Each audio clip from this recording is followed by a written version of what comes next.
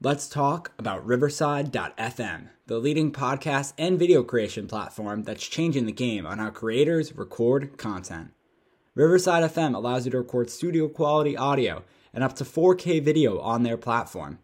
Now you can interview a guest 1,000 miles away and it'll sound like you're sitting in the same room. It's as easy to use as Zoom, but gives much higher quality audio and video recordings. Did we mention that they have a mobile app? This allows guests to connect directly from their phone and record content from anywhere. After your content is finished, you can easily grab clips to share them across your social media channels.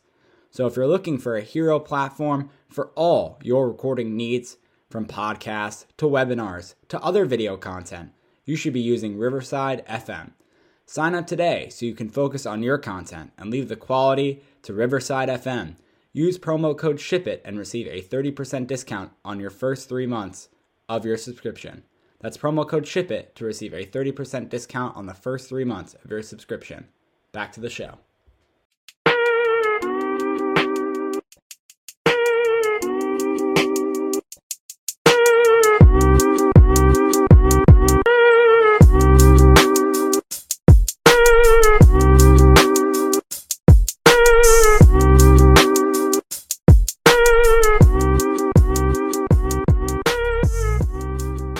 Hello and welcome back to the Talking Blues podcast. We're back after an extended break. Obviously, we had international break after that Southampton game. So we had a couple weeks off. We're here. We're refreshed.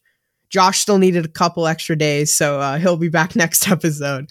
But we're here after a 1-0 Chelsea victory. Ben Chilwell with the goal that puts us in front. And, not a great performance. Some could say we were dominated by Brentford, but we got 3 points, and that's really all that matters. Obviously, I'm joined by Peter. Peter, how are you doing? And, how do you feel about the performance by Chelsea? Obviously not the best, but Mendy coming up big multiple times. Yeah, that's basically what I was going to say. That's the main takeaway from the game. First off, you asked me how I was doing. I'm doing well. Excited to be back after the break. But yeah, like you said, the main takeaway for me is that Mendy is the best goalkeeper in the world, and he was robbed of a Ballon d'Or nomination. I mean, I'm trying to think of like a game where he ever really played bad for us, and I really don't think there is one. I don't think he's ever played bad. Sure, there's some games where he doesn't keep clean sheets, but every keeper does that, and it's becoming a rarity for him not to keep clean sheets. He saved us at least 4 or 5 times. Chalobah also saved us after Mendy saved us too. That was a very, very, very smart play by him to get back onto the line and clear that off.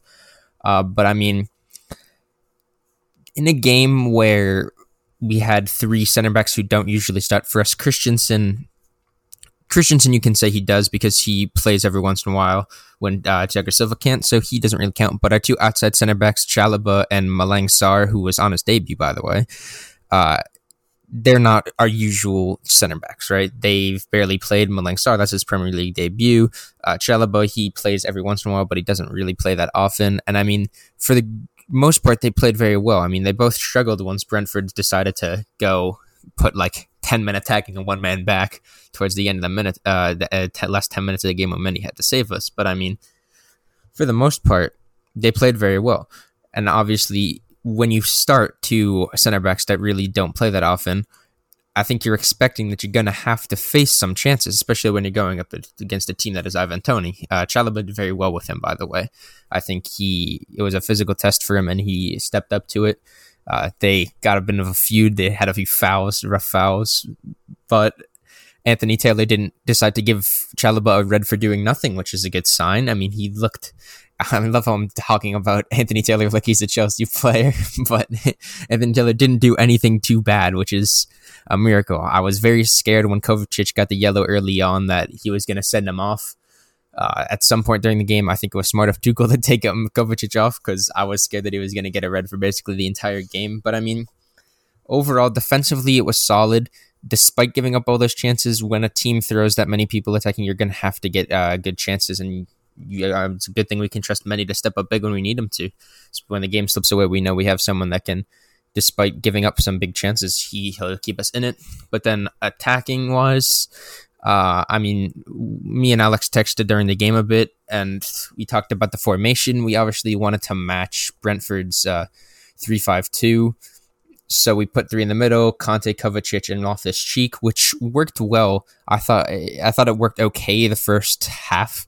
Loftus-Cheek was getting into a lot of good positions. Kovacic and Conte were kind of drifting out wide and getting into some space, but especially Loftus-Cheek created a bunch of chances.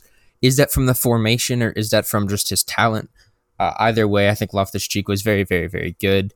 But in the second half, it really started to slip away. We didn't really create anything going forward. I mean, we had the occasional chance, but I think Lukaku and Werner combined for like 2 shots and maybe 1 shot on target the entire game, which is certainly not something you will like to see. But Chilwell scored his 3rd goal in 3 games. I think he had one. He scored against Southampton, scored for England, and scored here. I mean, it was bound to happen when he was going to play this good. And as soon as Alonso gets replaced, the person who replaces him plays well, and Alonso never gets back in. So this is pretty expected. But basically, my overall thing was just, it was a good game.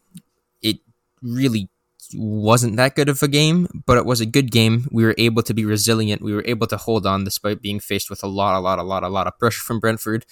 We got a goal. That's all that matters. And we got the win, which is all that matters. And we're back at the top of the table, which is great. Yeah, I mean, it's really crucial that we got those 3 points. Obviously, Liverpool and Man City winning. Manchester United obviously falling to Leicester. But very big win, like you mentioned, Peter. It was definitely an important 3 points. Mendy was sensational. I thought Malang Sarr was very good as well. I really enjoyed watching him. He made a few tackles that, were definitely a bit questionable, but a solid center half tackle, like you've ever seen. And I know I sound like an old dad right now, but yeah, it was a solid tackle, like an old school defender. And I thought Chalobah played very well. Christensen, I want to talk about this for a second. Andreas Christensen used to be a defender who I thought was solid, but didn't have the anticipation skills or the awareness to really be at that top level. And I think now he's really getting, and he seems, I don't know what happened under Tuchel, but he seems to have that awareness, that anticipation now that is so crucial. And you're seeing the same thing from Chalobah too, getting on the line when, there was a threat of the ball getting chipped over Mendy and bouncing into the net, gets on the line, blocks it, boots it away. But yeah, I was truly impressed by that. I do have to say, I'm very glad Reece James is back because I think Aspi at right wing back is just not it. It just doesn't give us the outlet. And also what I don't understand is why he's so far forward. That really bugs me. I don't know why. He's almost playing like a winger.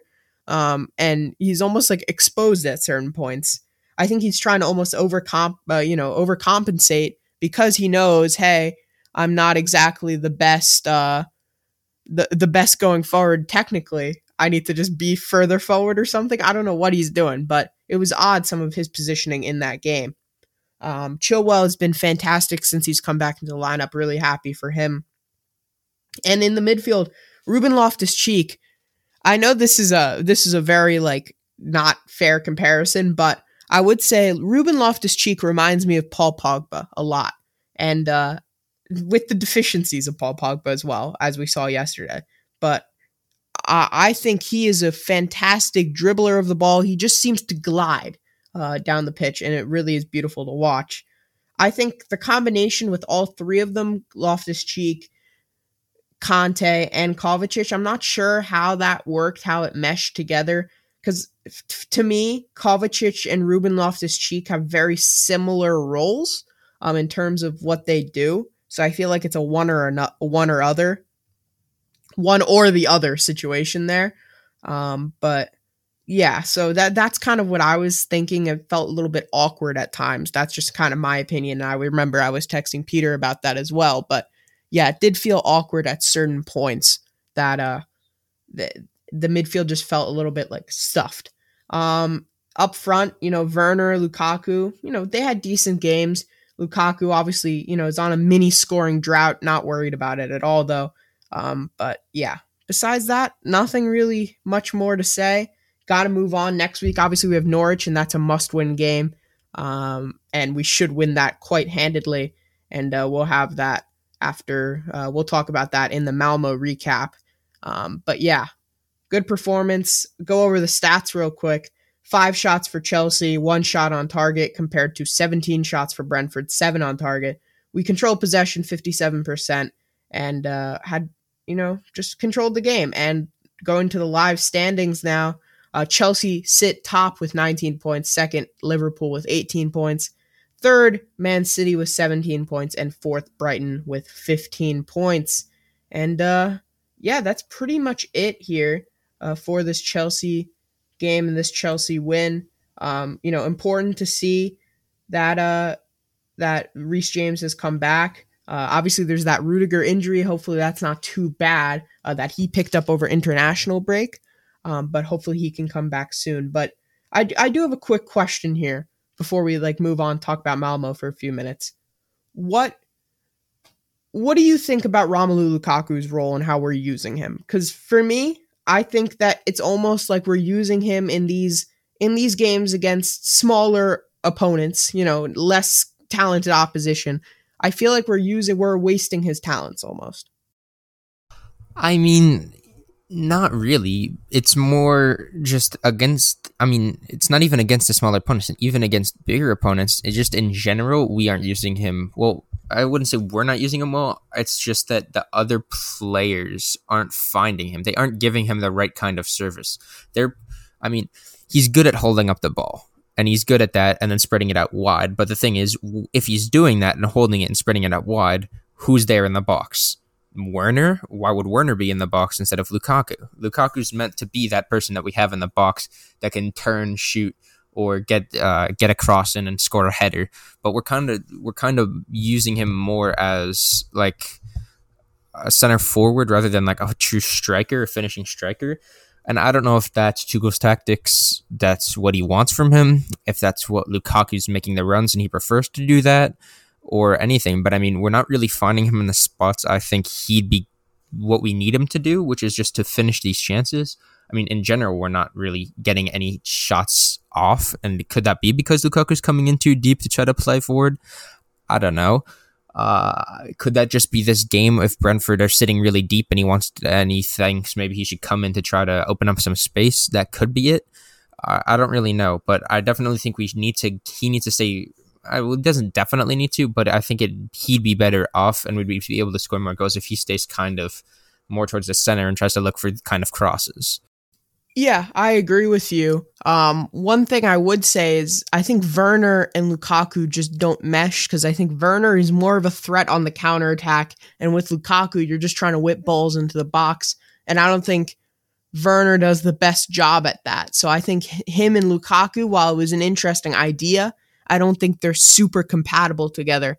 And I think someone like when Christian Pulisic comes back into the lineup when he's back from injury, players like Ziyech, players like Mason Mount, I think are much more compatible with Lukaku than someone like Werner. That's just personally my opinion. We'll see what Tuchel thinks, obviously, when those guys get back from injury, and we'll see what Tuchel actually thinks about that. But yeah, that's kind of just my thoughts about that situation. What do you think about Werner and Lukaku together?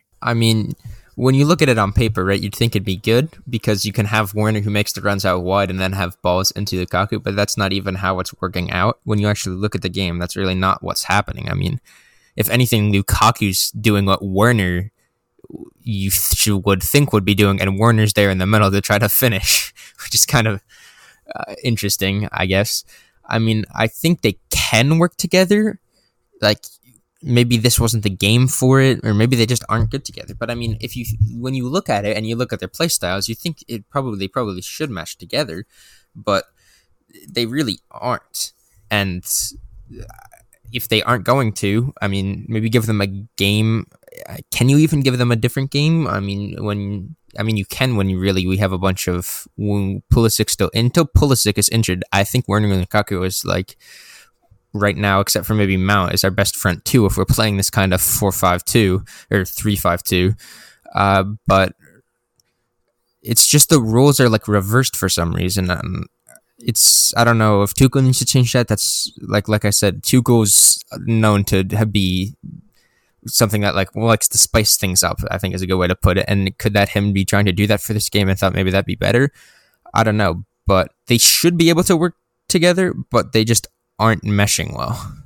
Yeah, I think that's an accurate way to put it. Now, I guess we'll move on to Malmo real quick. Obviously, Wednesday, 3 o'clock here, Eastern time, 8 o'clock in the UK. Chelsea, Malmo, we're going to be playing at home at Stamford Bridge. Malmo lost both games so far in the Champions League, and obviously we are with 3 points behind Juventus with 6 points. This should be a winnable game for sure. Malmo currently in their league, I believe they are first place in, I'm not going to pronounce the league, the Swedish league, with 44 points. I think we got to win this game. I don't think we're going to play a particularly strong lineup, but yeah, we should win this game, hopefully get some rotation in, and hopefully get some fitness for some of the players who have been out injured recently. And hopefully we move on to Norwich on Saturday, which obviously is going to be an early wake-up for us here in the U.S. at 7:30 for everyone on the East Coast, 4:30 if you're on the West Coast. Now, if I was on the West Coast, I would not be waking up. Let's just say that. Yeah, I'll talk about Malmo. I mean, like you said, this should be a win. It's a must-win game. Obviously, all Champions League group stage games are must-win, but this in particular is a very important game to win. We just need to win. They're not as good as any side in the Premier League. I'd say maybe the only team that would be even close would be Norwich, which is kind of funny because we have them the game after. But we can probably play a weaker side, get some rest, get some rotation. I'd like to see Malang Sarr stay in. I think he played well. I'd like to see him get more game time. I think Loftus-Cheek should stay in. I think Jorginho should get back in for at least a half to try to get some fitness in. Mason Mount should start, hopefully. Reece James should get some fitness. Maybe throw Alonso there. I don't think we're going over a full lineup, but those are just some players I want to throw in. We need to win this game, and I don't think we're gonna do like an official lineup, so I'll do a score prediction too. Why not? 3-0 Chelsea, you know it, every time. Well, also I would say Callum Hudson-Odoi also needs to be starting, I think. Get him some game time, and it's really like, in this crowded room of attackers, I think he could be a possibility, especially with all these injuries and players out of form in our attack. But yeah, score prediction for me, I'm going to go 2-0 Chelsea, and I'm going to go with a Kovacic and a Reece James goal for that. And yeah, that's pretty much it for today's episode. We'll have a recap coming out shortly after the Malmo game, so look forward to that. And we'll see everyone next time, and Josh should be back for that, obviously. And thanks for listening to today's episode of Talking Blues, and we'll see you next time. Welcome to the All 80s Movies Podcast. I'm Bill. And I'm Jason. And this is the podcast where we talk about the blockbusters, the flops, and everything in between from one of the freshest decades for movies, the 1980s. So whether you're a brain, a jock, a valley girl, or a Jedi, we've got some 80s classics for you. Do these movies stand the test of time? Are we discovering something new? Is there an 80s movie we're finally watching for the first time? Join us each week as we dive into the cinematic nostalgia that inspired and influenced a generation. From the hits to the cult classics, we'll discuss our earliest memories, favorite scenes, fun facts, and our not-so-favorite movie moments too. It's the All 80s Movies Podcast, now available on all major streaming platforms. Please subscribe and happy listening.